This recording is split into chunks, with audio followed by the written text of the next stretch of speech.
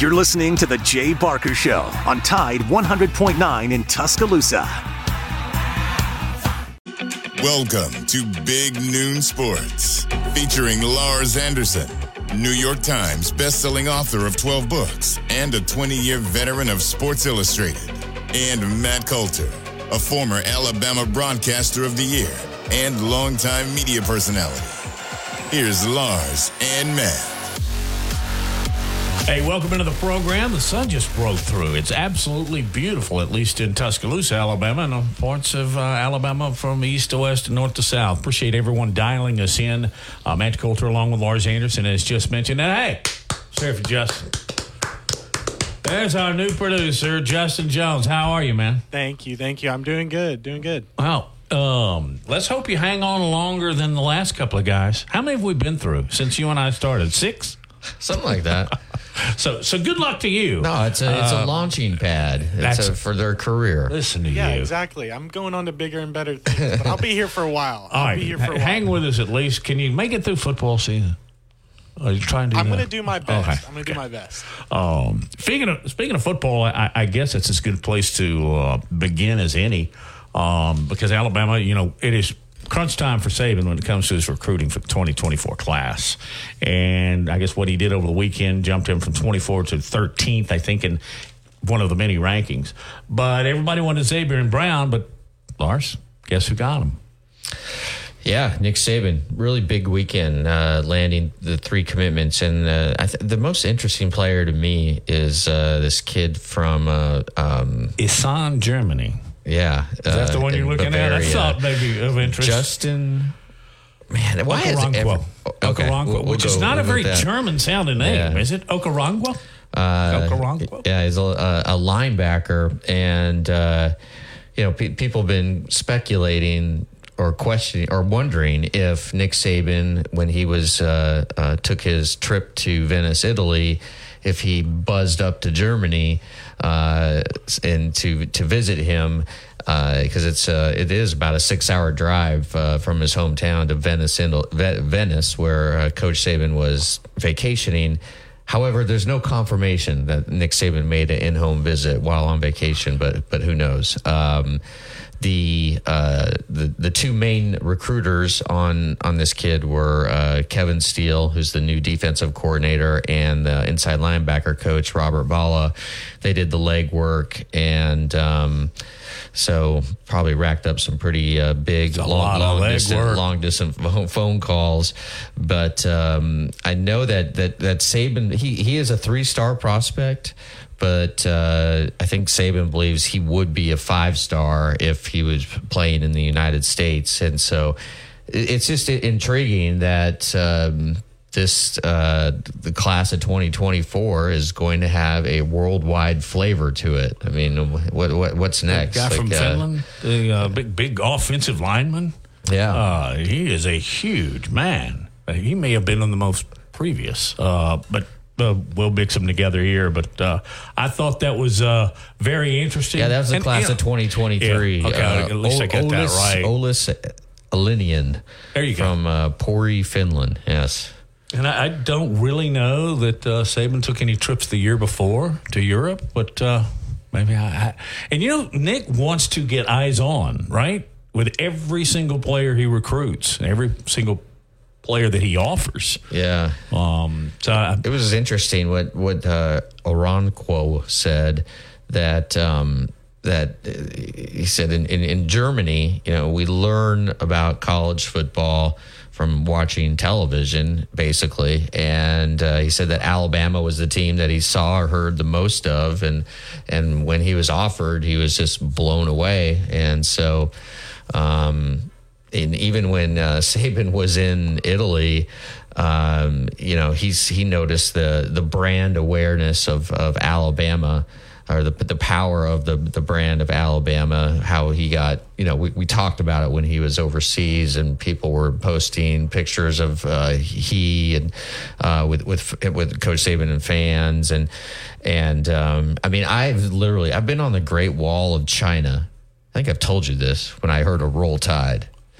Like what is the most? most unique place you've heard a Roll Tide? Well, I've heard it a lot in Europe, but that's because there was a guy on my right or left, if you would, Kenny Stabler, and so they'd see him and they'd yell "Roll Tide." That is somewhat provoked. On the Wall of China, I can imagine that was just out of nowhere. Because we heard it in Frankfurt, Barcelona, we heard it everywhere. But then again, that brand awareness has to be there because they recognize Ken Stabler. So it's all very, very interesting. And you know, we talk about this several times, and we'll talk about it with Bone. But it is interesting how the 3-star, 4-star, 2-star, 1-star, 5-star works. Because I would imagine now that Okoronkwo is now a 4-star. At least, why? yeah. Because Alabama wanted him. Yes. And I think that happens often, and it raises the boat for the entire recruiting class. Yes. If Nick wants you, then you're no longer a 3. Exactly. And you know why? Because it's absolutely true. The proof is in the pudding, as they say. And, he has such a terrific eye for talent. And we talked about this with Andrew Bone, our recruiting expert, last week. Just that Nick always wants to see the player in person. He wants to see them on the practice field. He wants to obviously analyze game tape, but specifically he wants to see that kid on the field, and then he also wants to get to know the player personally to see just what kind of person he is. And so that is he going to be someone who is receptive to the Alabama way, the Alabama process, right? And is he going to be willing to endure the physical and mental struggles that one must go through to really develop and achieve what you want as a player at Alabama? And, I've mentioned this before, but that Coach Saban and his staff, they do what's called I think it's a 7-person dive, where they want to talk to the 7 most important people in a recruit's life and just ask them questions about, okay, how does he respond to winning? How does he respond to losing? What kind of practice habits does he have? How does he respond to criticism? What is his effort level in school? Who are his friends? I mean, it's almost like they want to compile like this a dossier, a FBI style dossier on different players. Does, yeah. Oh, absolutely.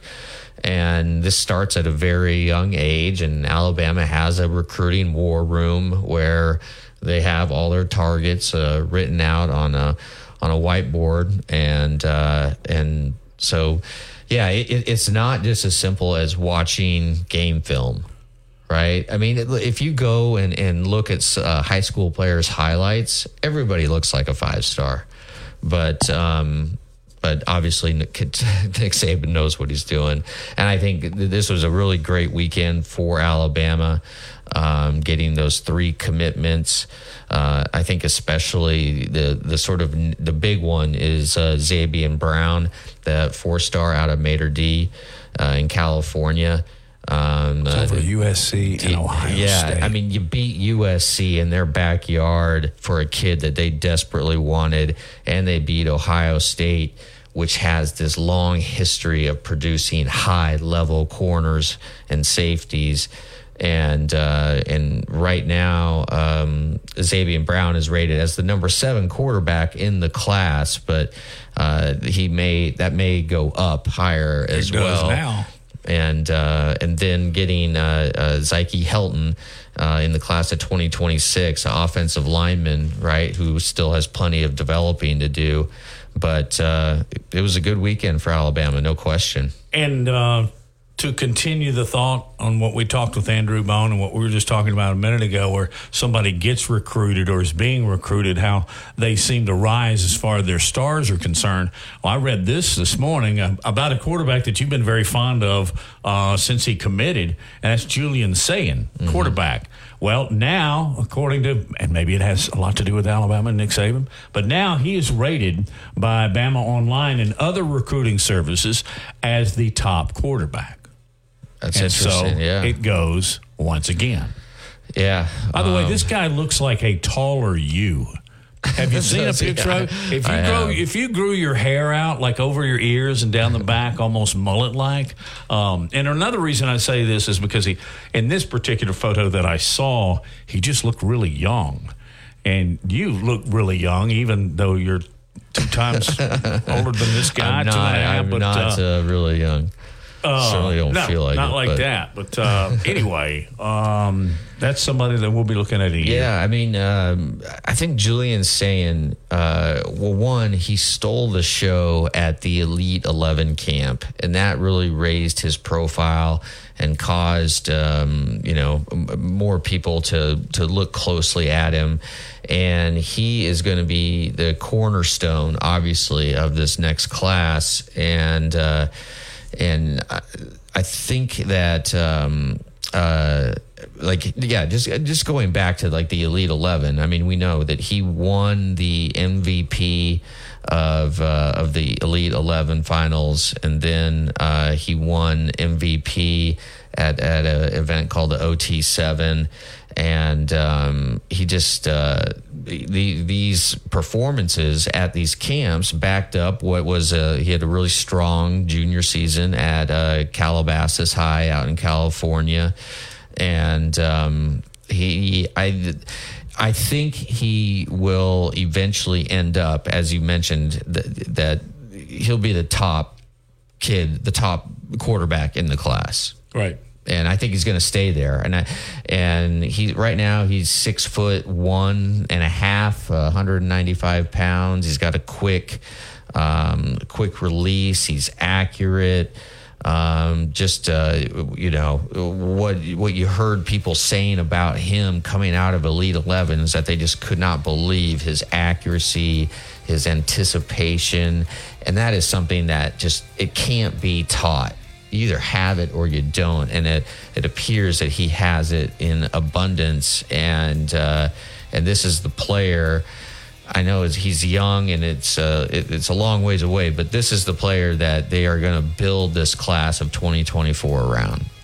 Lars, are you keeping up with this unfortunate story growing out of Northwestern?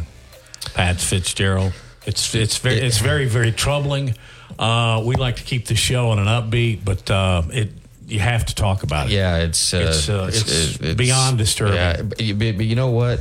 On the flip side of it, this has been some incredible journalism that we are seeing from the students at Northwestern, which is a great journalism school. Yeah, and it was these students for the Northwestern school paper that broke this story that will probably lead to the firing of Pat Fitzgerald. Certainly appears to be headed in that direction. You're listening to Big Noon Sports, brought to you, sponsored by, and presented by Haley Sansing, Union Home Mortgage, who will be joining us later in the show, along with Mick Gillespie and ABC 3340's Jeff Spiegel. That's all coming up on Big Noon Sports. From T-Town to the Plains, this is Alabama's most in-depth analysis on the SEC. This is Big Noon Sports. Securing the best mortgage possible requires a lender who has knowledge, is trustworthy, and treats customers like family. And no one is better at all of this than the mortgage miracle worker, Haley Sansing. Based right here in Tuscaloosa, Haley Sansing has spent decades working in the mortgage industry. With Haley, it's personal, holding your hand from contract to close. With Haley, it's about one thing, you. Call Haley on her cell, yes, her cell, 205-792-1813. That's 205-792-1813. Let Haley help you. NLMS number 230376. You've probably seen their clothing around town on game days, but check out Christopher Mobley on the Strip. It's luxury game day apparel redefined. It's the only place in town where you can find Todd Hoops apparel. Clothing designed for the modern day entrepreneur, golf enthusiast, and athlete or fanatic. They've got Peter Millar, Fiore, Grayson, and Mizzen and Main. And if you haven't tried the Mizzen and Main dress shirts, you've got to. You can find them at 1410 University Boulevard on the Strip. Also, they've got a great e-commerce site at ChristopherMobley.shop. So check out Christopher Mobley, luxury game day apparel redefined. Tide 100.9 Tuscaloosa weather. The sky partially sunny this afternoon. Just a small chance of a shower. The better chance of rain south of here. The high 89. Clear tonight, the low 68. And tomorrow, a dry day with a good supply of sunshine. The afternoon high at 93. I'm James Spann on the ABC 3340 Weather Center on Tide 100.9. It's 82 degrees in Tuscaloosa.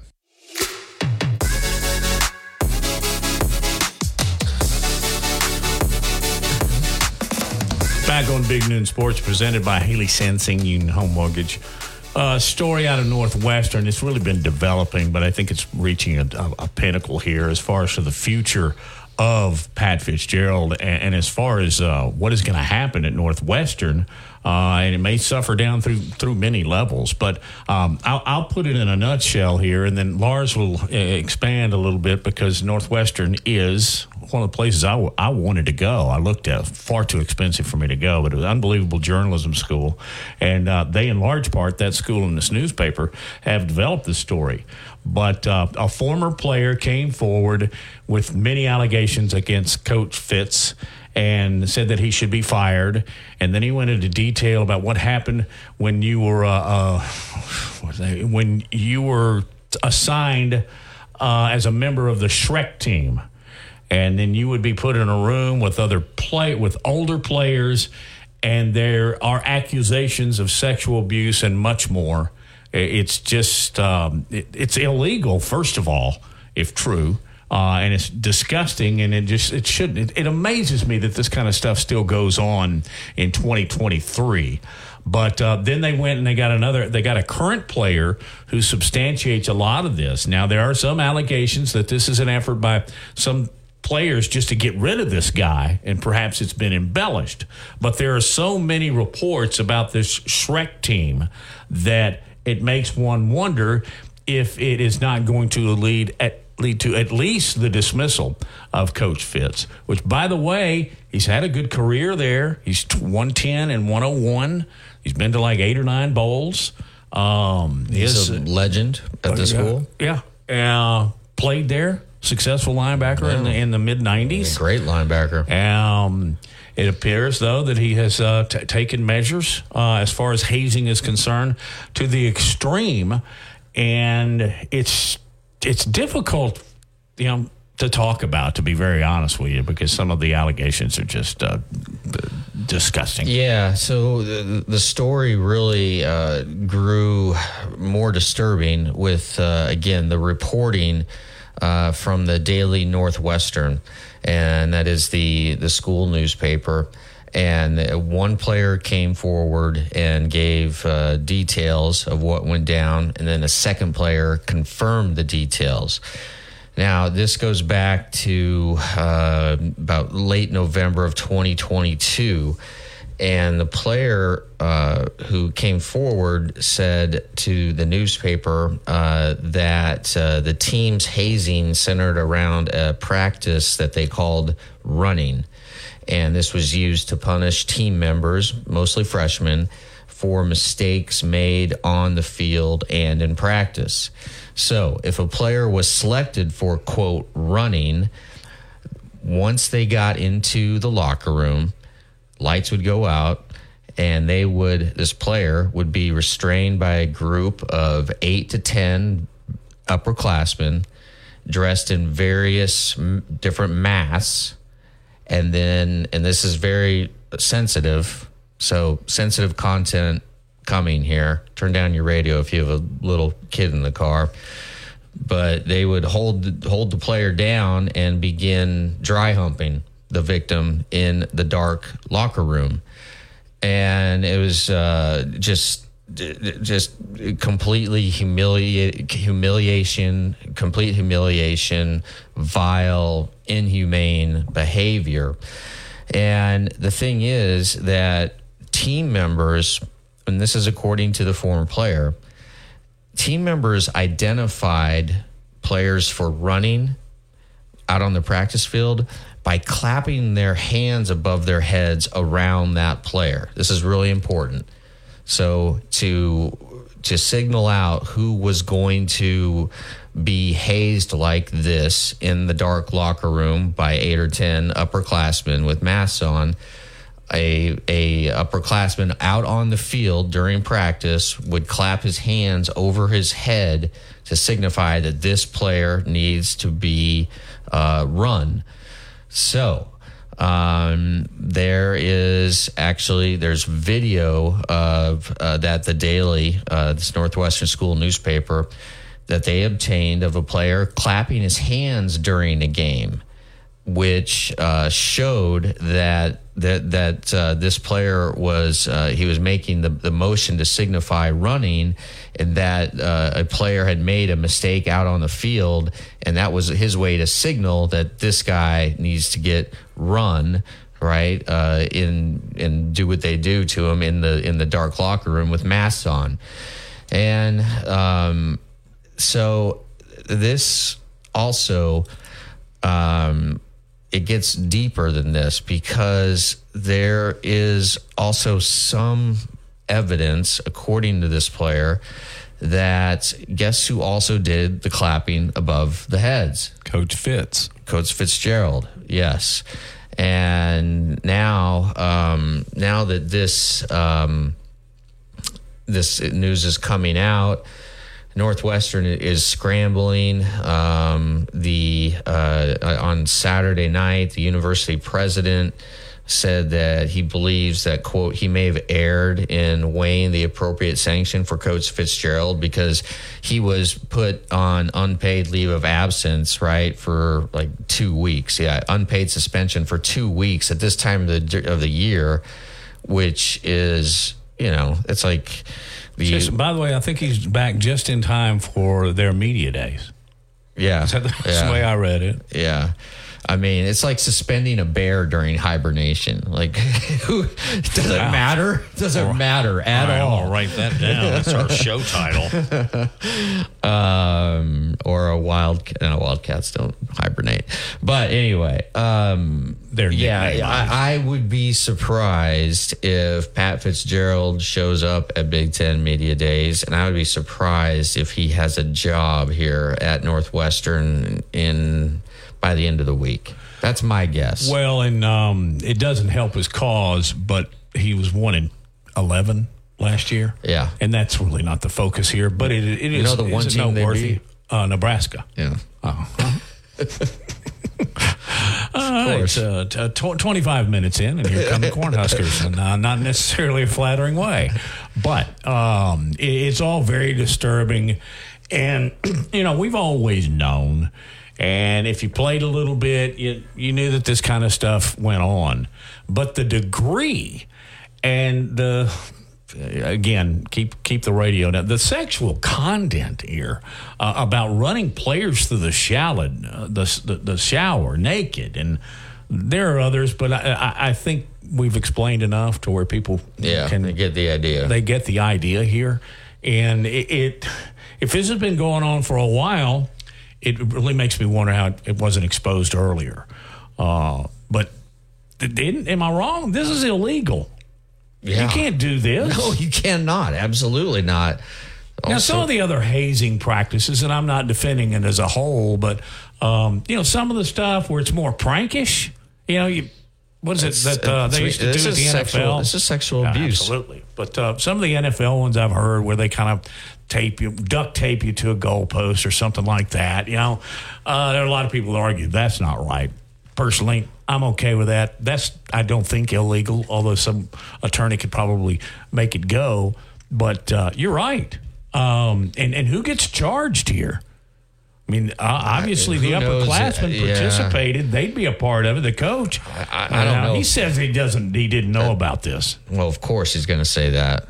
Ignorance usually is not a great defense, but yeah, I mean, as far as I know, there's no criminal investigation yet. Correct? Or are you seeing that there is? I don't see it on this particular story. No, I haven't seen any criminal investigation yet, but I wouldn't be surprised if I would be surprised if the police were not looking into it up at Northwestern, right outside of Chicago. And it's just an observation from Matt's standpoint here. How do I say this delicately? If anything here involving this story can be delicately said, this is not a school I would have expected it at. No. Okay?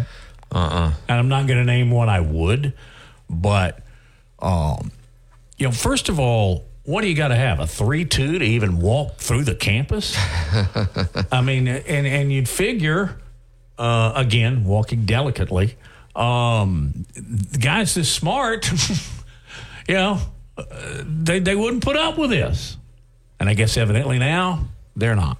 Yeah. We'll just have to see, because there was this independent investigation by a law firm, and they didn't uncover what the student media did at Northwestern. And I really give these young journalists credit, and man, it gives you hope for journalism moving forward. I love it when students are on the forefront of breaking big stories, and that's happened here at Alabama too. All because of you? No. All because of their own tenacity. Other than minor league baseball, I don't think there's a professional sport going on today. Oh, well, they got that NBA stuff, the summer league. But WNBA, come on. Okay. Wow. Shake my head. Missed that one. Anyway, Major League Baseball is taking a break for All-Star. We'll talk about that, not those others, when we continue on Big Noon Sports, presented by Haley Sansing, Union Home Mortgage. From T-Town to the Plains, this is Alabama's most in-depth analysis on the SEC. This is Big Noon Sports. Lars and I have gone back and forth on this. How did the Angels end up with this phenom? Yeah, well, they outbid everyone. When he came over, he had to pay the posting for his team in Japan, and then teams were bidding on him. They said he was the Japanese Babe Ruth, but I don't think we really believed it. We thought, we'll see. I mean, Babe Ruth, that's like, when you hear, Oasis told us that they were going to be the next Beatles, They were good, but they weren't the next Beatles, right? This guy's been, look, he doesn't have 700 home runs. He's never going to hit 700 home runs in the major leagues like the Babe. But he can pitch and hit better than the Babe could pitch and hit at the same time, because the Babe really didn't get to do both. When he went to the Yankees, they made him a hitter. He didn't pitch anymore. This guy pitches and hits. He has lived up to the hype and more. I remember talking to the interpreter for a player that came from Japan, and he was telling me that the toughest thing that the players have to deal with when they come from Japan to the United States, they're like on 6-man rotations over there, and the baseball here is heavier. I don't know how much heavier, and I don't know, but there was a difference, and it caused arm problems with these guys, arm fatigue. So you would see, like, well, what's going to happen when you get Shohei Ohtani over here? Is he going to have that arm fatigue? If he's pitching on 5 days instead of 6, like they do in Japan, and and he's had some issues, but all pitchers do. But at the same time, he's been fantastic. The strikeouts are there, the wins are there. He gives his team a chance to win each time he goes out. So it's going to be a pretty high bill, but I don't think that the money is going to be as big of a motivator to him as being with one of the premier franchises with the big fan bases and a team that can win.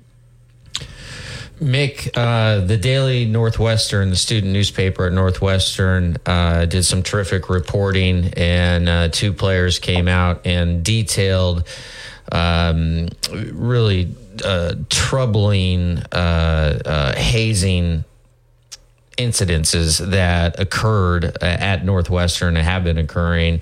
And now, just a few minutes ago, the Daily Northwestern, still on top of the story, 3 former players have just come out and said Northwestern football program has a, quote, culture of enabling racism, unquote. And it just seems like as every day goes by until Pat Fitzgerald is fired, that more skeletons may be coming out of the closet here. Do you think...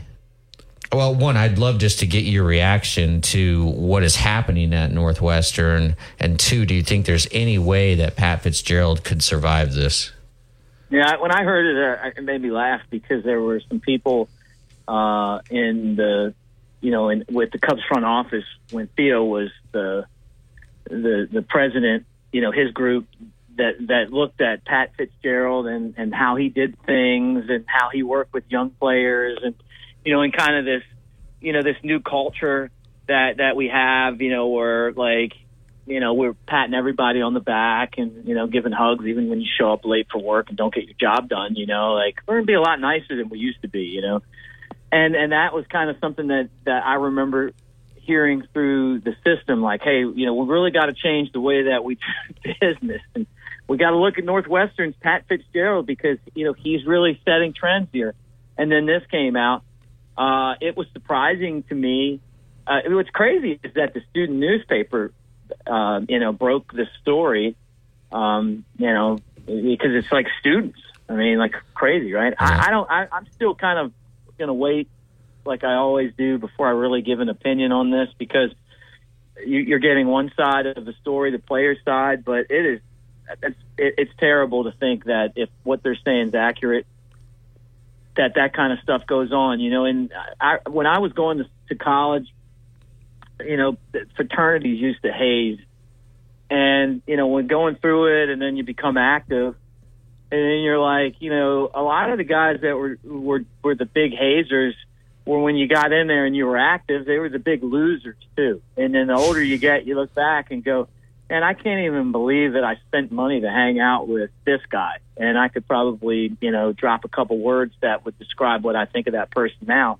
But I never believed in that. I still don't. Like I'm also one of these parents that's like, that I'm not big on spanking. That's not the way I am. I don't like, I think that when you're trying to get something out of somebody, you motivate people based on who their personality is. I don't think there's like a one-stop shop for getting the most out of people. But I'm just not for physical violence of any kind and doing stuff like that. So it's disturbing if it's true. And I mean, I'm sure his career's over.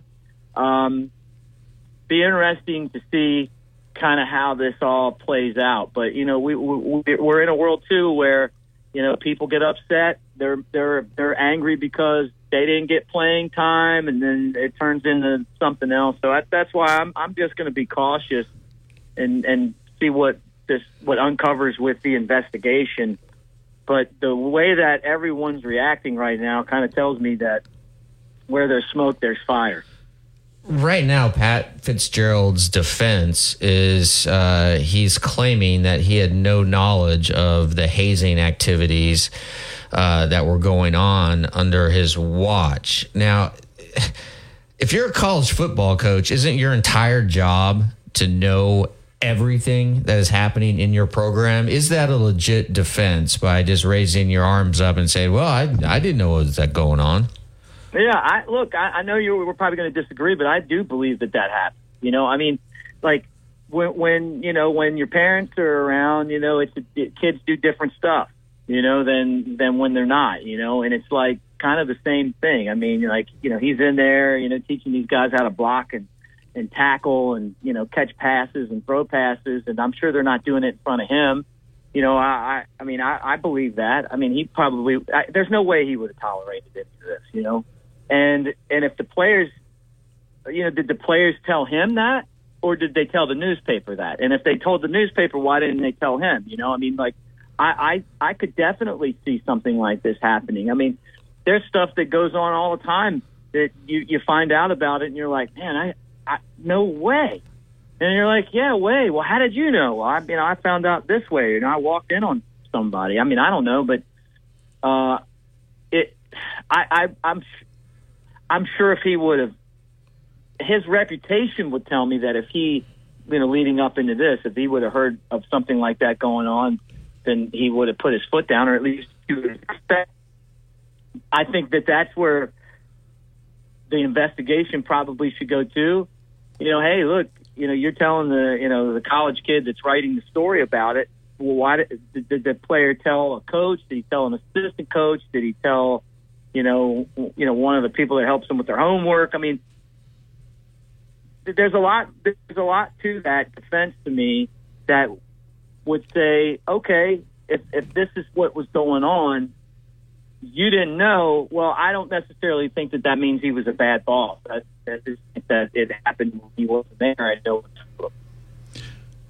Just to kind of be clear on what you said initially, you said the Cubs were actually working with this guy on what you would call modern day treatment of the modern day athlete. Yeah, I mean, like, yeah, I remember that, and you know, it's been a little while now, but I remember they were like, you know, kind of like changing kind of some of the ways that they do things in the organization because, you know, he was one of the people that they talked to about the success that Northwestern had. You know, he's one of the most successful coaches that Northwestern's ever had. They've been like a doormat football program, and then all of a sudden he comes in, and they've gotten to the title game in their league a couple times, and you're dealing with a program that doesn't have resources, that doesn't have a big stadium. That, you know, this isn't Notre Dame or Alabama or Ohio State or Michigan, and yet, you know, they were kind of the David versus Goliath of their league. And up until this, all I've ever heard is just what a great job that Fitzgerald had done and how he was kind of a modern coach when it comes to dealing with players. I'll give you a great comp to that. Is, you know, I talked to Tony Vitello a couple of years ago about Jim Wells. And I was around the Bama baseball program when Hall of Famer Jim Wells was there. He would let me sit in the dugout, and my friends played on the team, and I even broadcast the games first on college radio and then on the Crimson Tide Sports Network when I worked there. And Jim was tough. He was old school, and it worked. As a matter of fact, he's the only coach that Alabama's had that's had real success over a sustained period of time in baseball. And you look at it before he got there and after he got there and where the program used to be competing against LSU for titles compared to where they are right now, or when they have a middle of the pack season, everybody's happy. You know, it used to be if they went middle of the pack, it was a bad year when he was there. And he was tough, you know, and he wasn't always warm and fuzzy. And he expected a lot out of those guys. And he told them exactly what he thought to their face. You know, whether they're about their performance or their toughness or, you know, whatever. I mean, you know, like it was just a different era. And then the players demanded a lot out of each other.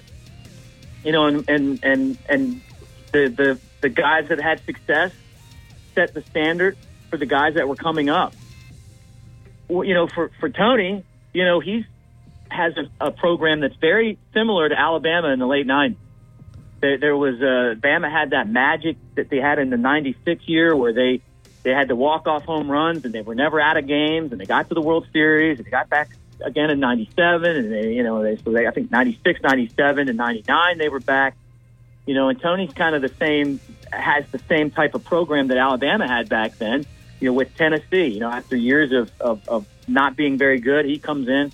But the way that you deal with players is different now. You know, you can't be tough on these guys anymore because, you know, you're dealing with, you know, kids from the upper crust of society because they're the only ones that can play baseball or because it's so expensive to travel, to get a bat, to get a glove. I mean, like, it's a lot of money. The bats used to be affordable. Now they're like $400, you know?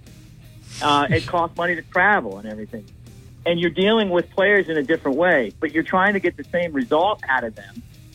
And the best way to do it is to have a culture where the players demand that the younger guys that are coming in do their best. You hustle, you play the game the right way, So even though maybe the way that you communicate is different, the bottom line is the same. You want to get the result, but you're not going to be able to go, up to players and tell them how, and tell them how bad they suck and why aren't you doing this or that? It's more like, hey man, get them next time. It's just a different mentality. And I remember talking to him about that, and I believe that. I just think as a society that we've changed a lot, and so to get the most out of people now, particularly college kids, the way that you communicate with them is a lot different, and that was something that Pat Fitzgerald had a reputation of being able to do. That's why I'm so surprised by this. Mick Gillespie is our guest. Hey, can you talk draft, maybe really more a little bit about Alabama athletics when we get back? Sure. Mick Gillespie, our guest on Big Noon Sports. Covering SEC sports like kudzu on the roadside. This is Big Noon Sports. Securing the best mortgage possible requires a lender who has knowledge, is trustworthy, and treats customers like family. And no one is better at all of this than the mortgage miracle worker, Haley Sansing. Based right here in Tuscaloosa, Haley Sansing has spent decades working in the mortgage industry. With Haley, it's personal, holding your hand from contract to close. With Haley, it's about one thing, you. Call Haley on her cell, yes, her cell, 205-792-1813. That's 205-792-1813. Let Haley help you. NLMS number 230376. Their clothing around town on game days, but check out Christopher Mobley on the Strip. It's luxury game day apparel redefined. It's the only place in town where you can find Todd Hoops apparel. Clothing designed for the modern day entrepreneur, golf enthusiast, and athleisure fanatic. They've got Peter Millar, Fiore, Grayson, and Mizzen and Main. And if you haven't tried the Mizzen and Main dress shirts, you've got to. You can find them at 1410 University Boulevard on the Strip. Also, they've got a great e-commerce site at ChristopherMobley.shop. So check out Christopher Mobley, luxury game day apparel redefined. Tide 100.9 Tuscaloosa weather. The sky partially sunny this afternoon. Just a small chance of a shower. The better chance of rain south of here. The high 89. Clear tonight, the low 68. And tomorrow, a dry day with a good supply of sunshine. The afternoon high at 93. I'm James Spann on the ABC 3340 Weather Center on Tide 100.9. It's 83 degrees in Tuscaloosa.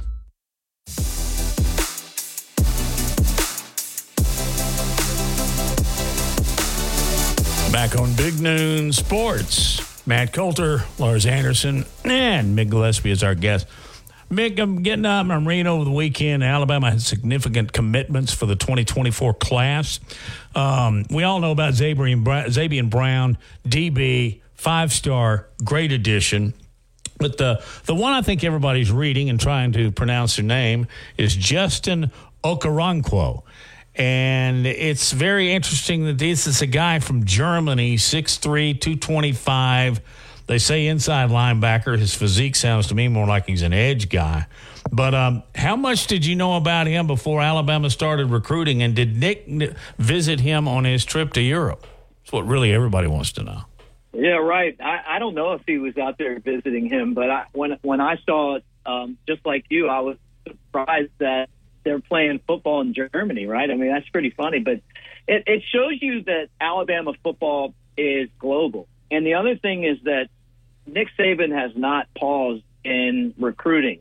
Julian Sayin, their quarterback also, I don't know if you saw this, but they just upgraded him to a 5-star quarterback. He's the guy I'm the most excited about in this coming class. I think he's going to be an absolute difference maker. And now he's a 5-star player. But it's been crazy. Like every single time you blink now, they're dropping another 4 or 5-star in this recruiting class. And from what I understand, it's going to just continue to go that way here. I think Alabama's got some more surprises. You care to share those, or is it just kind of a general statement? Because general statement right now, but we'll you'll be seeing. I'll just leave it right now. I think we've got some more. There's some more tricks up the old man's sleeve. SEC Media Days are coming up. It really is. I'll be honest with you. I think now it's almost more about the fans following, because you can follow it online. You're not going to get any exclusives, not that you were able to in the last 20 years, but you at least be able to get a one-on-one with somebody for 3 minutes, but you can't do that anymore. Just over the years, because I know you've been a part of it, and I was sitting right there for the very first one in Birmingham at the Sheraton, and we were the only radio station there. So needless to say, I've been to a lot of them. And if I may just be, they don't interest me like they used to, and that's putting it softly. Yeah, well, I'm going, but I'm with you. I mean, it's not like if I missed it, it would be the end of the world. But I wish that it was still in Birmingham. I mean, I thought that the Winfrey Hotel, being in the mall like it was, just the perfect spot. It's one of those things where, like the baseball tournament, it's great in Hoover. I don't know why they wouldn't like to go anywhere else with it, and they're not, and they're keeping it there. But it just felt like, well, we got to go to a bigger city because we don't want to say that our media event for football is in Hoover, and so now we're going to be in Nashville. So, but I'm with you. Everything, you don't have to be there in person anymore to be able to get the scoop on a story or cover a team. I'm going just because I'm going up there to network. I got a few things I got to do. But all in all, I haven't been there every year for the last, I don't know, I think I went like 5 out of the last 10. And the years I didn't go, I didn't miss it. All right, All-Star game. When I was a kid, this just used to jack me up. It still does. I think it's the only all-star type game, all-pro type game that has significance anymore. But are you the same way? Will you actually, is it destination viewing for Mick Gillespie? Yes. As a matter of fact, I'm trying to get all my work done so that I can enjoy the home run derby tonight, which I love. I love, seeing who's going to win. I've always liked the home run derby. I think of all the sports home run derbies, events like the dunk contest and, the skill competition sometimes that they have in the NHL. It's my favorite. I love it. I love the fact that Pete Alonso takes it so seriously. He's like that guy. No kidding. If you guys had a Big Noon Sports softball team, and then you bring in some ringer and he's got he's the only guy with a hat and a jersey and then, real tight pants, comes in all jacked up, taking it way too seriously. He's that guy, but I love that. I love the fact that he's going to go out there and really try to win this thing. So I'm excited about it. I think that the All-Star game still matters. It's not the same as it used to be. See the American League and the National League play each other, so they weren't really on the field together a whole lot. Cal Ripken and Tony Gwynn didn't play each other their season game, so that's when you saw them. Right. But I still think it has the pageantry, and I'm excited about it. I am too, and I'll be watching every bit of it that I possibly can. They still need to go back to wearing their own uniforms. That would be my only big change. I love that. See Aaron Braves on it. See Robbie over there with the Orioles. Just cool stuff. Hey, thanks, Mick. We appreciate it very much. How can people catch up with you? Yeah, hey, look, check me out at Broadcaster Mick. My website is mickthebroadcaster.com. I'm on Twitter, and then the Cubs Bit channel on YouTube. Go over there and subscribe. If you like baseball and you like the Cubs especially, you'll like the channel. But we do a scout podcast with former scouting director Tim Wilkins and a bunch of other stuff. I'm trying to grow that, and we'll be talking a lot of college football. The tailgate show is on 10 stations across the state, and we're on the Next Round Media, and we're getting ready for football as well. So it's going to be exciting. Thanks, Mick. Talk soon.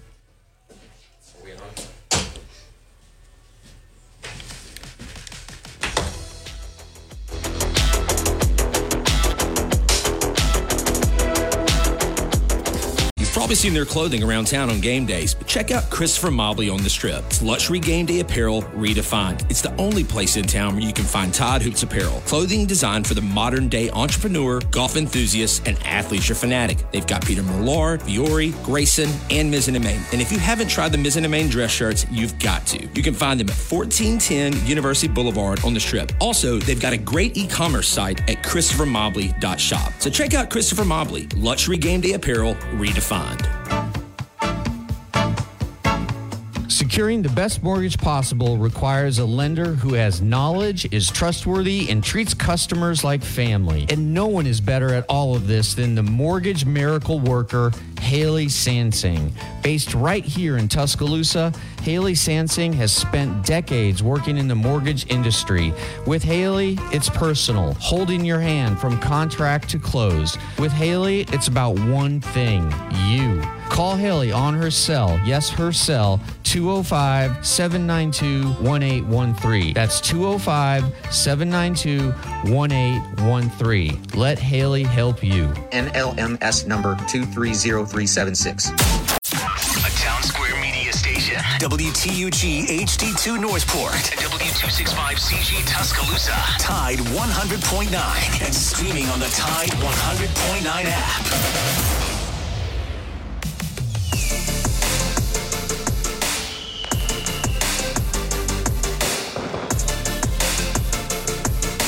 Back on Big Noon Sports, Lars Anderson, Matt Coulter, and we're presented by Haley Sansing, who also happens to be in the studio, Union Home Mortgage. How are you today? I'm great. How about yourself? Do that one more time. You're great? You're all good? I'm great. How about yourself? I'm fine. Lars? I'm good. We got an hour under our Yeah. belt. We're ready to go. Let's do it. I just want to get a little information on you. I don't want to dive too deep, but I don't know. I have been talking about you for 4 months or something like that. I love it. And I like saying your name, but I don't really. This is the first time we met in person. Are you a Tuscaloosa native? No, but I have lived here 30 plus years, so that's over half my life. So I guess I can be a Tuscaloosan, but I grew up in small town Alabama, Butler, Alabama. It's down there on the Mississippi line. It is, Choctaw County. I know exactly where that is. Mm-hmm. A lot of people go down in that area to hunt. My husband does. Yes, he does. How'd you get into mortgage? Well, when I graduated college, I went to work for a great guy, Wayne Musselwhite, who owned a credit bureau here. And I worked for him for about 5 years. And he had 8 counties, 5 counties here in West Alabama and 3 in the northern part of the state. And I got to know every banker, car salesman, credit union manager, everybody. And my job was to manage the sales and delivery of the credit reports and make sure that all those accounts were happy. And back then, I'm going to date myself a little bit, it was a little teletype machine that you would key in the information, and out of the back of it, it would generate a credit report. And it was interesting. So after a few years of that, a great opportunity came to me, and I knew that mortgage lenders seemingly had a pretty good life. You know, all this, quote, flexible hours. Mm-hmm. Yeah. So took a job took a job at South Trust Bank, and that merged to something else, that merged to something else, that merged to something else, and a change and a change and a change, and suddenly here we are 30 years later. What is the number one issue when people approach you for getting their first home mortgage? What is the number one issue that you try to walk them through? Oh, boy. The number one issue would be that they need to just tell me the truth. Just come clean, because it's going to be found out. If you know, give us all the documents. Just give us everything, the good, the bad, the ugly. If you really have another if you really have another wife and a whole other set of children across the country, just tell me. Maybe I can still fix it, but I'm going to find out about it. I promise you there will be no follow-up question in that part of it, all right? Okay, so just walk us through the process. If someone is looking to get a mortgage and they call you, how does that work? Yeah, it's a relatively simple process. Again, it's a who, what, when, where, how type scenario. Now, some of my former processors, I do hope you're not listening, because if there's ever been a queen of a cocktail napkin application, that would be me. But we do need to know who you are, how much you make, how much you have, and what do you want to buy. Now, that translates into about a 13-page loan application, but with the advance of this darn computer age and artificial intelligence and all of that, that could be a link that I send you via email, via a telephone app, because we do everything with our iPhones now, and it's relatively easy. You can sit in church and fill out a mortgage application. You can sit at your kid's ball game and fill out a mortgage application. You can sit in Bryant-Denny Stadium and fill out a mortgage application. So it's fairly easy. And then once you've done that, I can retrieve it back, pull your credit report, and then you can start downloading Social Security cards, driver's license, pay stubs, W-2s, bank statements, those type items that are needed. And we can fairly get you a pre-approval, depending on how fast the customer responds, but within 15, 20 minutes. What? Wow. I thought you could say 5-6 days. No, 15 to 20 minutes. I shouldn't be amazed by that with the technology. This technology is something else, guys. How is the market right now? Is it buyer's market? You always hear that. I think we're moving back to a buyer's market. The interest rates have gone up. We started out in January of this year with a different rate than we have right now. Last week, Jerome Powell mentioned that we probably are looking at 2, if not 3 more hikes by the Federal Reserve. Now, that doesn't necessarily transfer over to the mortgage market, but it does have some bearing on it. Inflation, yikes. How many of us have bought groceries or gas or a pair of shoes or anything lately? Everyone listening. Yes, and that's really hard. Really, really hard.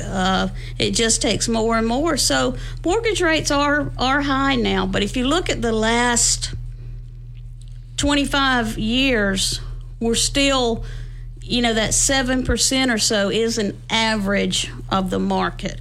What we had in 2020 and 21, that won't come back again in my lifetime, in any of our lifetimes. Maybe our children's, but that was just an anomaly, and we all have to just, everybody that I stuck in those 2.5% to 3% rates, you're welcome, and I'm sorry at the same time, because you can never leave, but your equity growth is going to be great. Or if you do leave, you can sell your home and pay cash for the next one. So I've helped a lot of agents out in that respect, I guess. If you're looking to buy your first home, is it still a good idea, a good time to think of it as an investment as much as where you're going to live? Absolutely. Real estate is always a great investment. Rents, as fast as the markets have appreciated in the last few years, rents have also appreciated. Let's take out the university, because I'm most familiar with this market, so I'm going to talk about this market. taking out the university and the apartments and condos that are right around the university, just the average rents in this town, I don't know of anything that you can rent for less than $1,400 a month. But you can still purchase a home, $220,000 with a modest down payment of 3.5%, and have that $1,200 to $1,400 payment, and you are at least building up equity, and that's the fastest way to generational wealth. I mean, you just cannot do that living in an apartment. I remember when I went through the mortgage application process the first time, and it was pretty frightening, because this is going to be the biggest sort of investment, the biggest expenditure I've ever made. How do you just make people feel a little more comfortable about that? Well, I always try to explain to people that, number one, I've done it, and it is a bit like, getting naked in front of someone, but number two, I don't remember it after it's over with. I'm not going to see you in the grocery store and go, oh yeah, she's the one that owes Belt $1,500. She's got a belt problem, or, he's got a whatever problem. I just don't remember it. It's like, just a factual thing. And it's just something you have to do. So it's very just data at that point, I guess, is the best way to describe it. Well, how do people get in touch with you? We tell them often, but we need to hear you say it. We give your cell phone out like 10 times a day. I was going to say, I love my cell phone number, and I would like for people to call or text me, 205-792-1813. And I've had this number for about, 25 years, and it works, 205-792-1813. So what's your greatest Alabama football experience? Holy smokes. The greatest?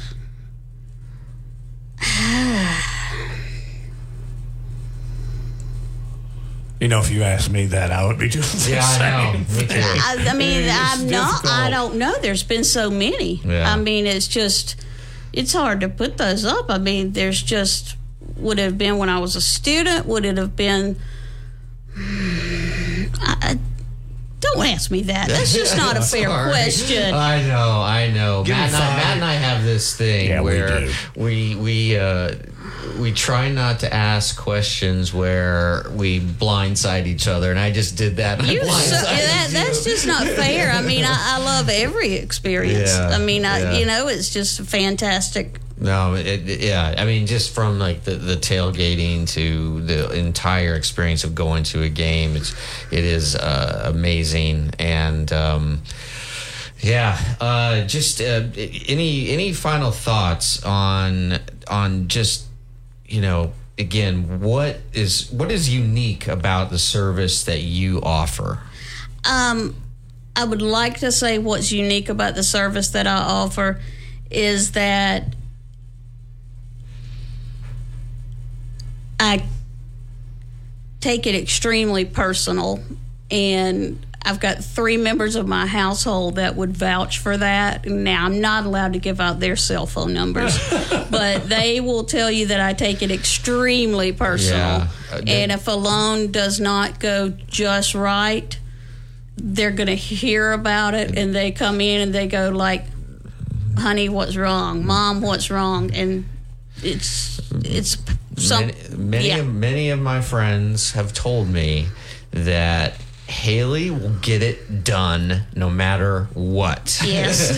and it's like it becomes a cause for you. It does. Right? It does. To make sure that your client gets exactly what they're looking for. Right. And the people that I know who know you are just like astonished at your tenacity and your ability just to not quit, because it can be hard to get a mortgage. It is hard. There's a lot of rules and regulations. I've been turned down, and I have gainful employment. Yes, yes. There are a tremendous amount of rules and regulations, and I didn't make them, nor can I change them. But you can work with people about it. That's right. Around them. That's right. Thank you for sponsoring our show and coming in here. I appreciate it. You did this like you've participated in many radio shows in the past. So, well, you're welcome anytime. Yeah, look forward to having you back soon. All right. Thank you, Haley. Thank you. When we get back, we'll be joined by ABC 3340 Sports Director Jeff Spiegel as you listen to Big Noon Sports, brought to you by Haley Sansing, Union Home Mortgage.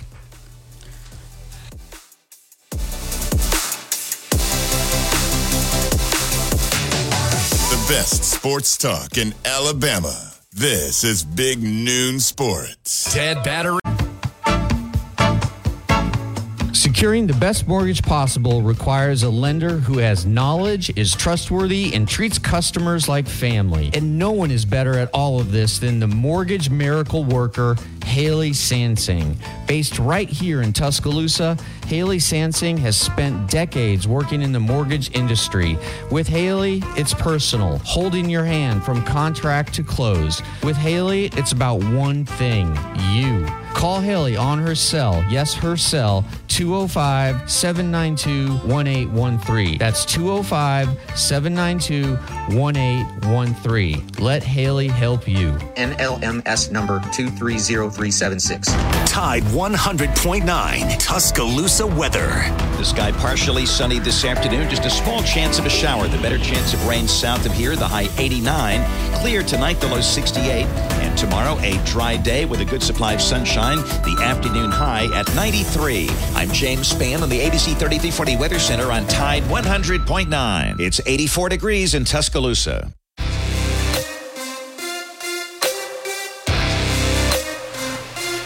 Back on Big Noon Sports, Matt Coulter, Lars Anderson, Justin Jones.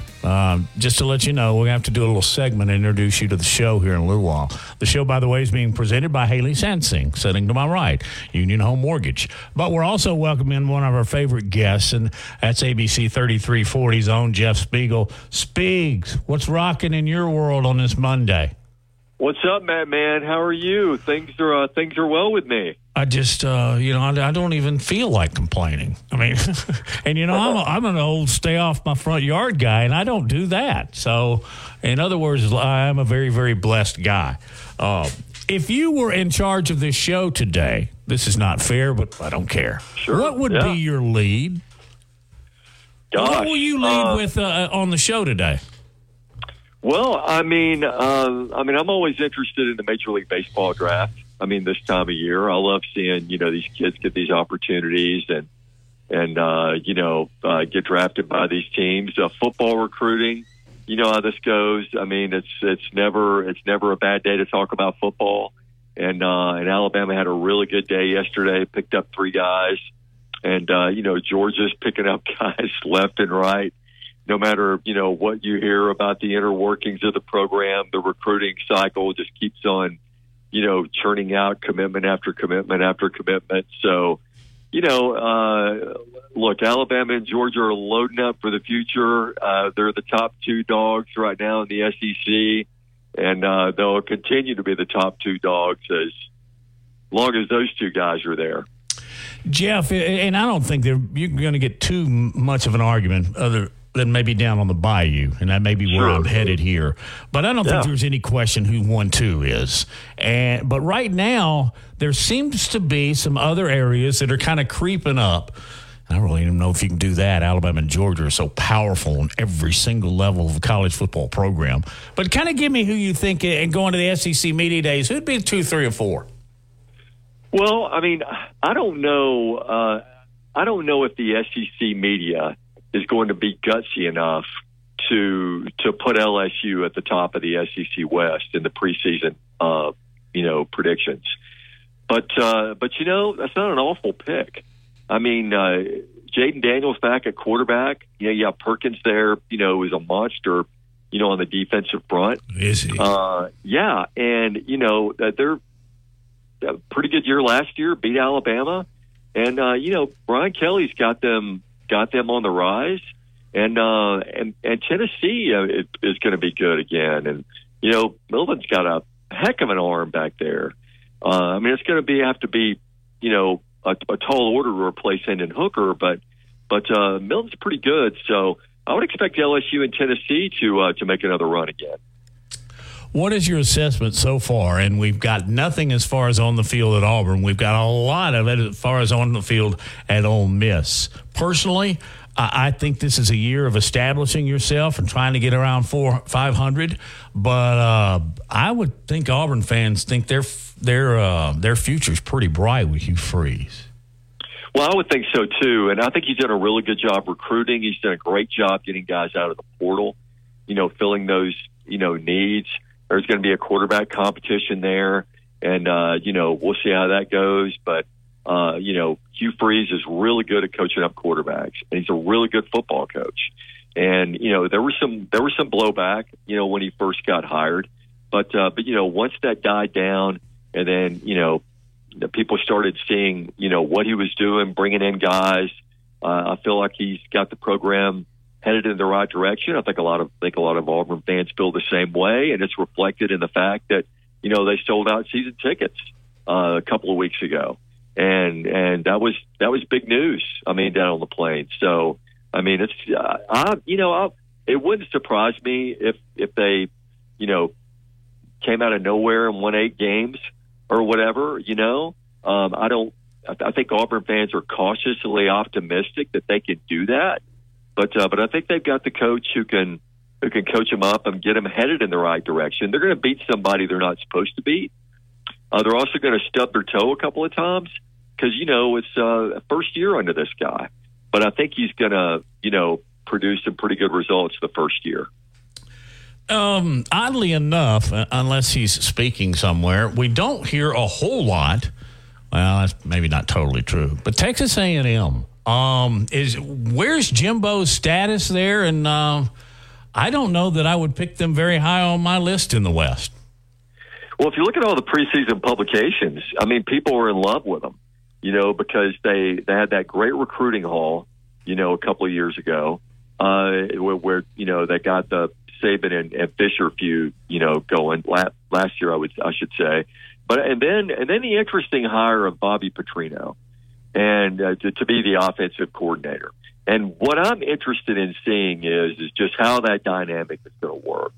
Does Jimbo have it in his system to back off and let Bobby run offense? Because I know Jimbo thinks he's an offensive genius.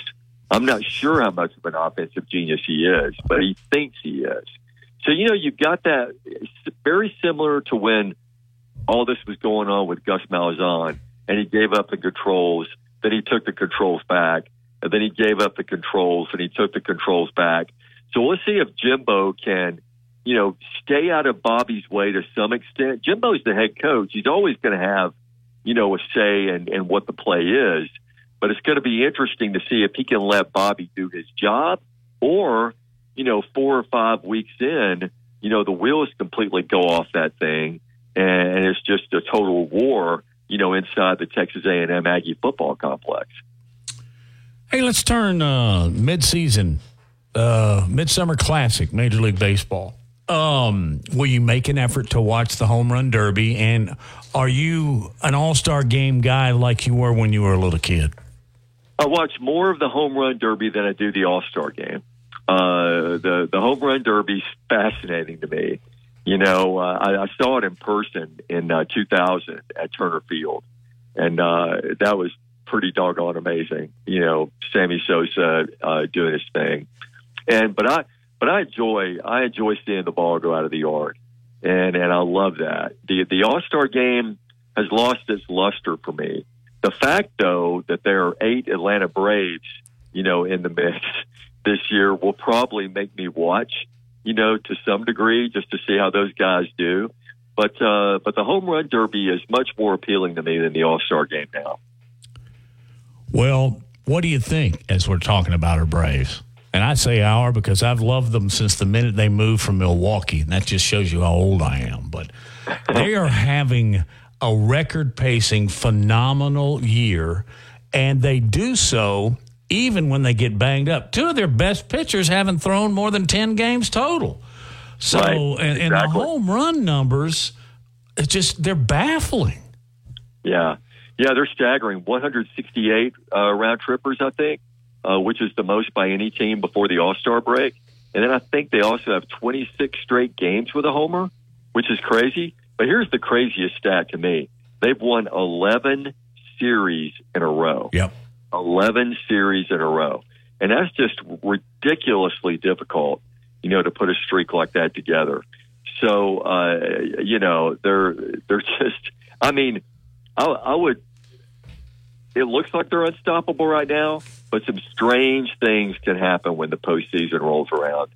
So you always sweat a little bit, especially if you're a Braves fan when the postseason rolls around. Yeah. No matter how good they are, you just hope that they, do what they're supposed to do and win the games and get there. Yeah, how big a Braves fan I am, but I can also be critical, and we should have at least 2 or 3 more. But and I'm also a little greedy. Yeah, sure, absolutely. It's a phenomenal team and so fun to watch. As long as we're throwing numbers out there, I read this one to Lars a couple of weeks ago. They had 7 players on their starting lineup that had 13 or more home runs. I just shake my head. And then I think in like 75 or 6 of their 84, 85 games, they've scored in the first inning. That blows me away. Yeah. And they're still a really young team, too. I mean, you look at all those All-Stars, and they're all these guys are young. I mean, they're really young, and they've done a good job, of keeping them locked up for a while to where, like I was talking to a buddy of mine who works here who's a Cardinals fan, and I go, look, dude, you're 24 years old. You can change teams. There's no law against changing. I mean, your Cardinals are going nowhere, dude.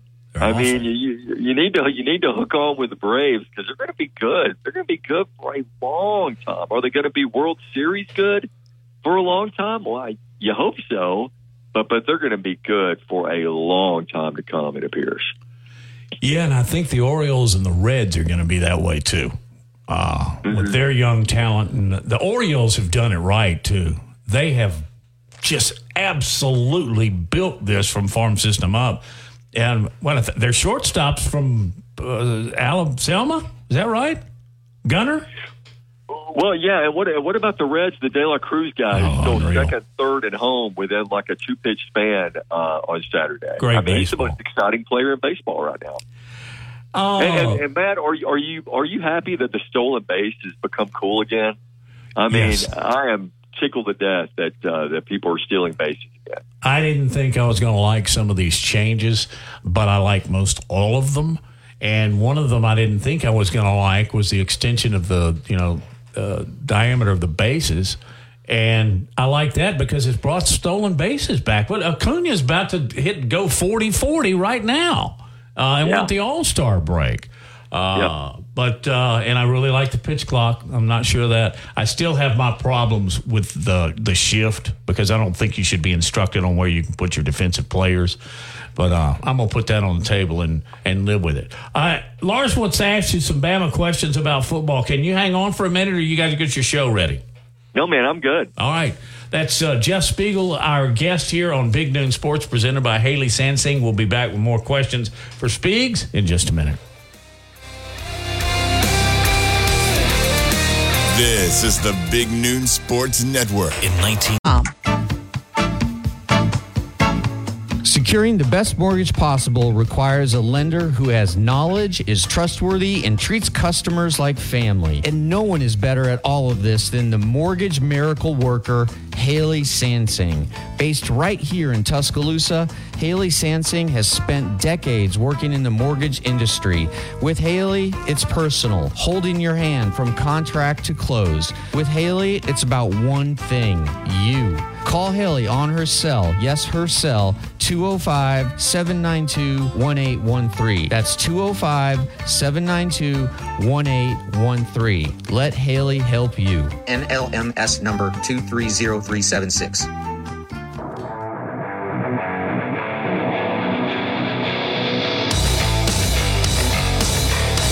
Back on Big Noon Sports, presented by Haley Sansing, Union Home Mortgage. Our guest from ABC 3340, their longtime sports director and anchor, is Jeff Spiegel. Hey, I want total honesty from you here, Spiegs. One week we're gone. The media gathers in Nashville, 1,000 to 1,500 of us. Does it excite you anymore? Honestly, it does. I mean, because when it gets to be this time of year, I'm so tired of talking about not talking about football that I wanted to. I know I'm usually like a triple negative in there. No, that's perfect. No, that was good. Yeah. But sounds like a lawyer talking. But I want to talk about football again, and I think all of us who are sports anchors in this market in the Southeast are wired that way. And if you're not wired that way, if you say you're not, I mean, you're not being honest with yourself. This is what people care about. And I love talking about football. Every Sunday morning at church, there's someone who comes up to me and asks me about something related, to college football the whole year round. And there was an onlooker who saw one of the conversations going on, and they said, "Man, don't you ever get tired of talking about sports and tired of talking about football? It's like June." And I go, "No, never. I mean, it's a blast." So yeah, I look forward to seeing the guys who are, without their helmets on and kind of getting a little bit of their personality. And there's some interesting personalities who play football in this conference. Jeff, how many SEC Media Days have you covered? And do you have, this is horrible. This is a 3-part question. How many SEC Media Days have you covered? Do you have a favorite memory or a most intriguing story you covered? And what is your projection for this year as to what will be the story that we're all talking about coming out of SEC Media Days? Ooh, that's a really good question. I think I'll take the last one first. I mean, there's going to be so much talk nonstop, and this makes me tired. About the transfer portal, about NIL. There's going to be those stories. Those stories are going to come up, and there are issues, and I totally get it. I get it that there are issues that are affecting college football. Long term, guys are going to get asked a lot about Texas and Oklahoma, even though they're not on the schedule. Whether on Alabama's schedule, Texas is, but Texas and Oklahoma doesn't become a regular for like another year. So we're going to hear about that. In terms of how many SEC Media Days, I lost count, but the first one I went to was when I worked at WACT Radio in Tuscaloosa, and I was at the 1985 SEC Media Days, which I think was at one of the hotels in Birmingham. Might have been the Sheraton. Was Matt Coulter there? No. I'm pretty sure Matt Coulter probably was there, but I was in the radio room, and I was in there with Eli Gold and Jim Fife. 2 legendary figures in terms of play-by-play guys, and the stories they were telling. Oh, my gosh. Unbelievable. I mean, they had everybody just rolling. And this is before Radio Row. So we were all just, a bunch of radio guys in there with our tape recorders and everything, holding mics up to people. Bo Jackson was one of the guys. who was representing Auburn, and that was a pretty big thrill because he was one of my favorite guys to cover, coming up in my younger years. So that's my favorite memory of SEC Media Days, and the media circus that followed Tim Tebow and Johnny Manziel those years. Crazy, off the top, crazy. And when we interviewed Philip Fulmer through the speakerphone because he refused to come to Media Days, to avoid that subpoena, right? Yeah. And we were all interviewing him through a speakerphone. That was kind of bizarre and odd. You remember all the mic flags that were just stuck and pointed down towards this telephone? And how ridiculous. Everybody was trying to lean in to get their question, and it was just absolute chaos. So crazy, man. So crazy. But yeah, it's a lot of fun. I mean, I enjoy it, and I look forward to it every year. Do you think that Nick Saban is going to use his time up at the podium as kind of, like the president using his platform as the bully pulpit? Do you think Saban is going to have a message that he's going to deliver that will reverberate all across the college football landscape? He always does. He always comes in with a plan. He always comes in, with an agenda, of what, he wants to get across, to us. And I also think, when he gets in front of microphones and he gets on a podium, that just like every Monday at his press conference, he's not just talking to writers, he's talking to his football team. So there will be a message that's both for us and for his football team.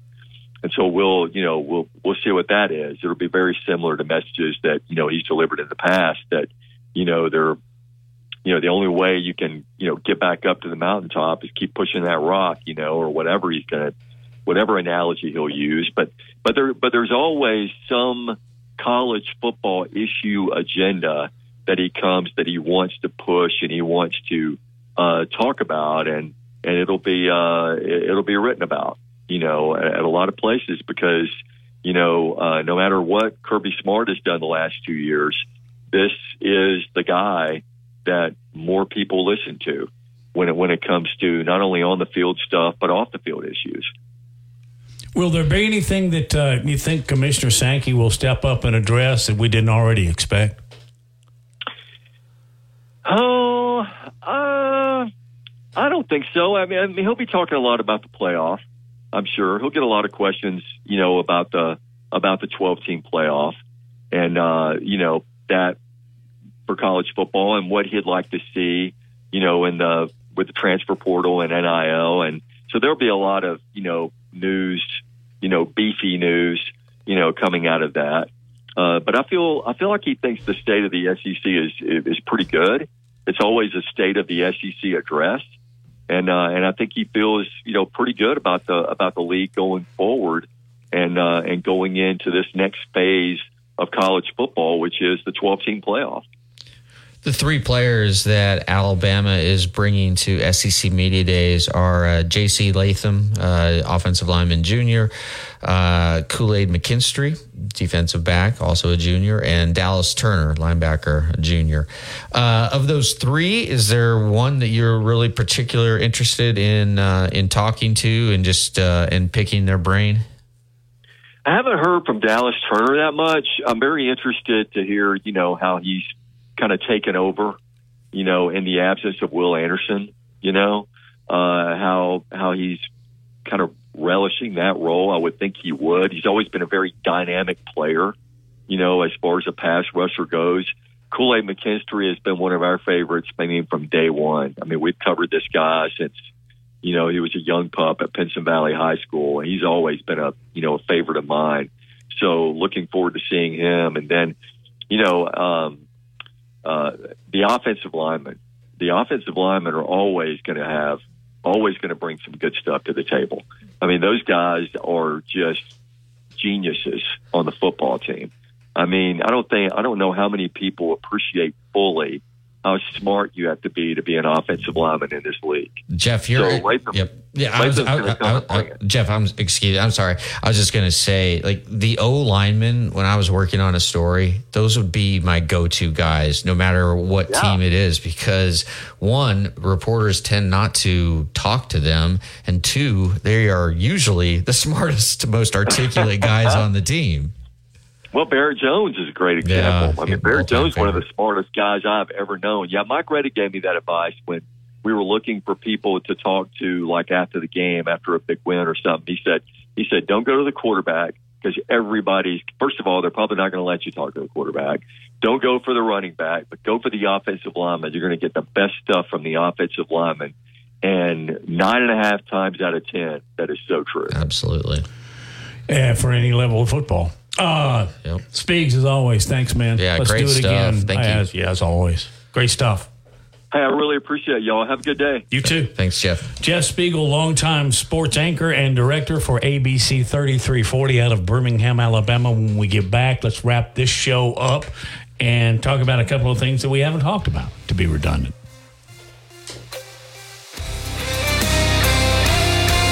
Covering SEC sports like kudzu on the roadside. This is Big Noon Sports.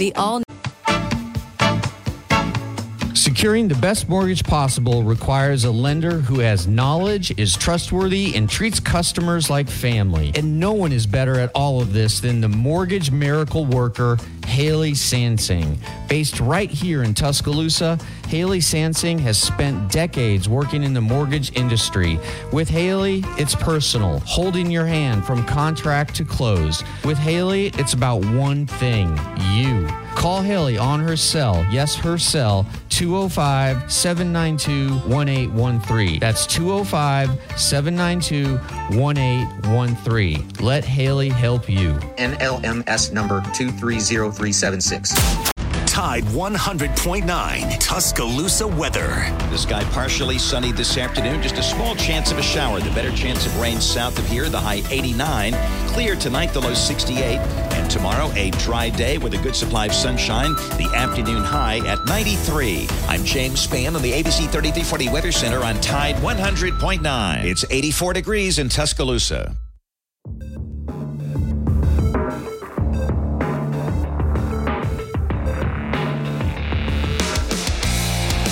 Back on Big Noon Sports. It's Lars, it's Matt, and our new producer is Justin Jones. Justin, how's the first day gone so far? Pretty smooth. Nothing crazy. A little bit of background on you. We're going to miss Sepp and several of the other producers that have, what are we saying, onward and upward from this particular gate? Onward and upward, onto bigger and better things. Where are you from? So I'm a military brat, but my family's from Greensboro, Alabama, about an hour from here. You're the first producer that's actually from this state that we've had. They've been from Maryland, Virginia. Rare air over here. So I know a little bit about surrounding areas, maybe more than your other producers have. Are you in school at Alabama now? I just graduated in the spring. Graduated in May with news media, and I was taking Lars's class this last semester as well. So, who's your favorite professor all time? Yeah, easily, right? All right. Wait, you've already I just paid him $20 to say that. Yes. Have you already given him his grade? So you could really answer that truthfully if you wanted to. Although I suspect you did. Oh, he did a great job. Great job. There's a bunch of former students just around here. That's why they're leaving. It's wonderful to see, though, that that people like yourself are giving it a shot, like, trying to make it in sports journalism. And it is difficult. I mean, just today, Matt, the New York Times announced that they are shutting down their sports department, and they are going to direct readers to the to The Athletic, which the New York Times now owns. And so they're basically going online. All of the sports writers who worked for the Times are now being reassigned to other beats. All of them? Well, most of them are going to leave, I'm guessing. But, man, just another tough day. But, again, I'm looking at two of my great graduates right now, and who've been through the journalism program at Alabama. And I would tell you, I believe that University of Alabama has one of the best journalism schools in not just the South, but in the country. I mean, not many J schools can say that they have a professor like Rick Bragg, Pulitzer Prize winner. Unbelievable writer. And for my money, Rick Bragg is the best living American writer. Yeah, absolutely. And he, did you guys take? Did you guys take Frog Ridge? Did you take Rich's? Something like that? Did you take Rick Bragg's class? I took a Diane Bragg's class. Ah, well, there you go. Does that count? So that counts. For I believe that was like the media law class. Yeah, media law. Diane teaches that. That was a lot of fun, wasn't it? They still had that. My minor's poli-sci, so Okay. I enjoyed it quite a bit. I liked it. Well, when I went in to purchase that book and I had to get a wheelbarrow in order to get it out of the soup store, I went, wow. Because, I mean, it's a law book about as large as my hand.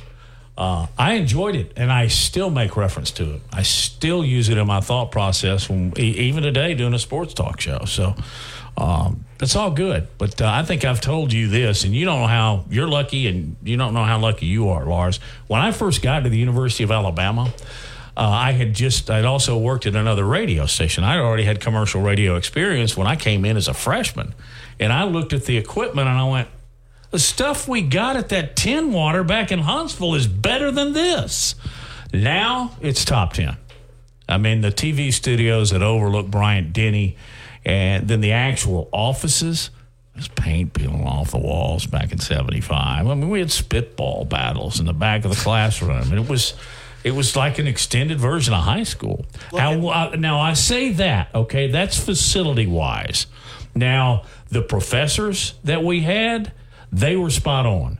And I learned a lot of, if you will, book learning, a lot of theory from them. But practical experience back then it wasn't there. Well, and Matt, I'll let you know that Lars is trying to uphold your spitball tradition as best he can in his classrooms. Did he ask you to take a pen out and cover it? Yeah. Bring your own straw. I haven't thought about a spitball since I was like in second grade. I didn't realize that was a thing in college. But you used to take them bowling, didn't you? We still, cool. My advanced sports writing class, we go bowling. And how did you do in the bowling tournament? Has to get advice from his caddy. I did not do very good. I didn't do good. I don't remember where I placed. I think I was like third to last or something, but I didn't finish in last. So, did any other professor take you bowling? No, you were the only one. All right, so I get props for that.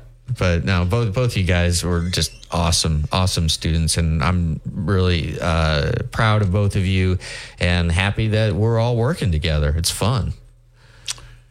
Was there a professor at Columbia or even before that at St. Olaf that you just really connected with? Yeah. A professor at Columbia was Sandy Padway. Well, he's only got you a job at SI. I owe my whole career to Sandy Padway, and still in touch with him to this day.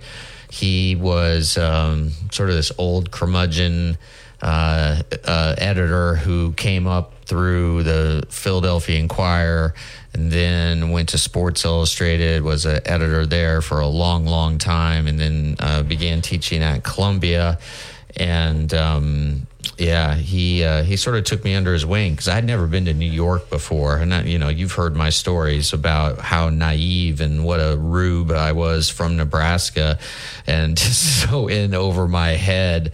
Because a lot of my classmates at Columbia they had already worked for the Washington Post and the New York Times, and I had worked for the Manitou Messenger for 1 year at my college newspaper, and it was rough, man. The what? The Manitou Messenger. Yeah, that was the college newspaper at St. Olaf, and it was really hard, but Sandy just sort of stuck with me. And he just taught me so much that I apply now to my teaching. And when the opportunity came up to become a full-time faculty member at Alabama, the first person I called was Sandy and asked him, for his advice. And he was like, it'll be the most enriching experience of your life, of your professional life. And it has been, because to me, it is more gratifying to see a student, the light bulb go off. More gratifying to see that than a story to be read by 20 million people or whatever, or a book reaching the New York Times list. Once you see that you can have an impact on a young person, and you know this, Matt, it means everything. Yeah, it's all a part of the teaching professor process, but all about what you should just do as a human being. Pay it forward, man. Exactly. All right, I have breaking, not really, news, but it is noteworthy. Tim Tebow, this, by the way, was just released. Tim Tebow is bringing professional hockey to Lake Tahoe. I mean, did you ever think you'd read that?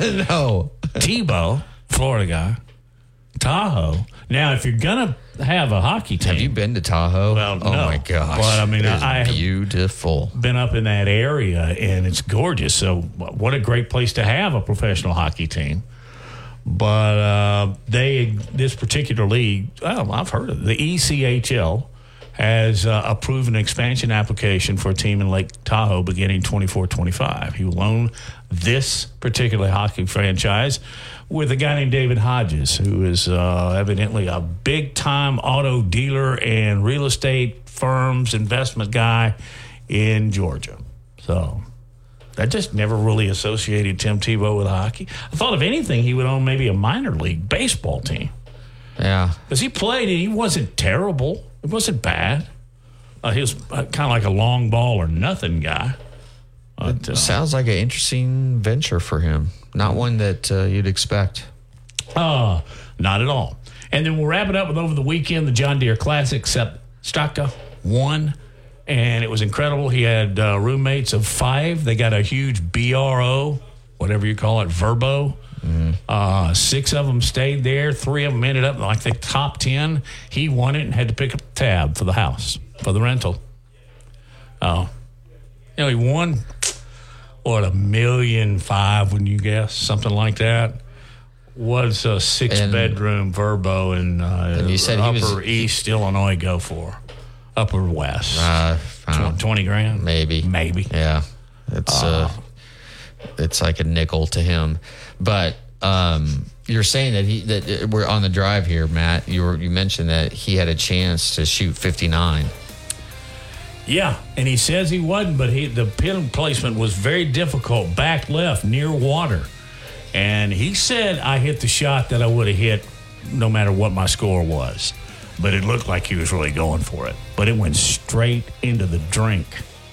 And he flirted with losing the tournament, not to mention he went from a possible 59 to a 62, which, by the way, that's not bad. 62? Yeah. Shoot that at the turn. Yeah, exactly. All right. Justin, thank you for your time. Lars, also a very, very special thanks to Haley Sansing, Union Home Mortgage, for dropping by the studio. Y'all have a wonderful afternoon.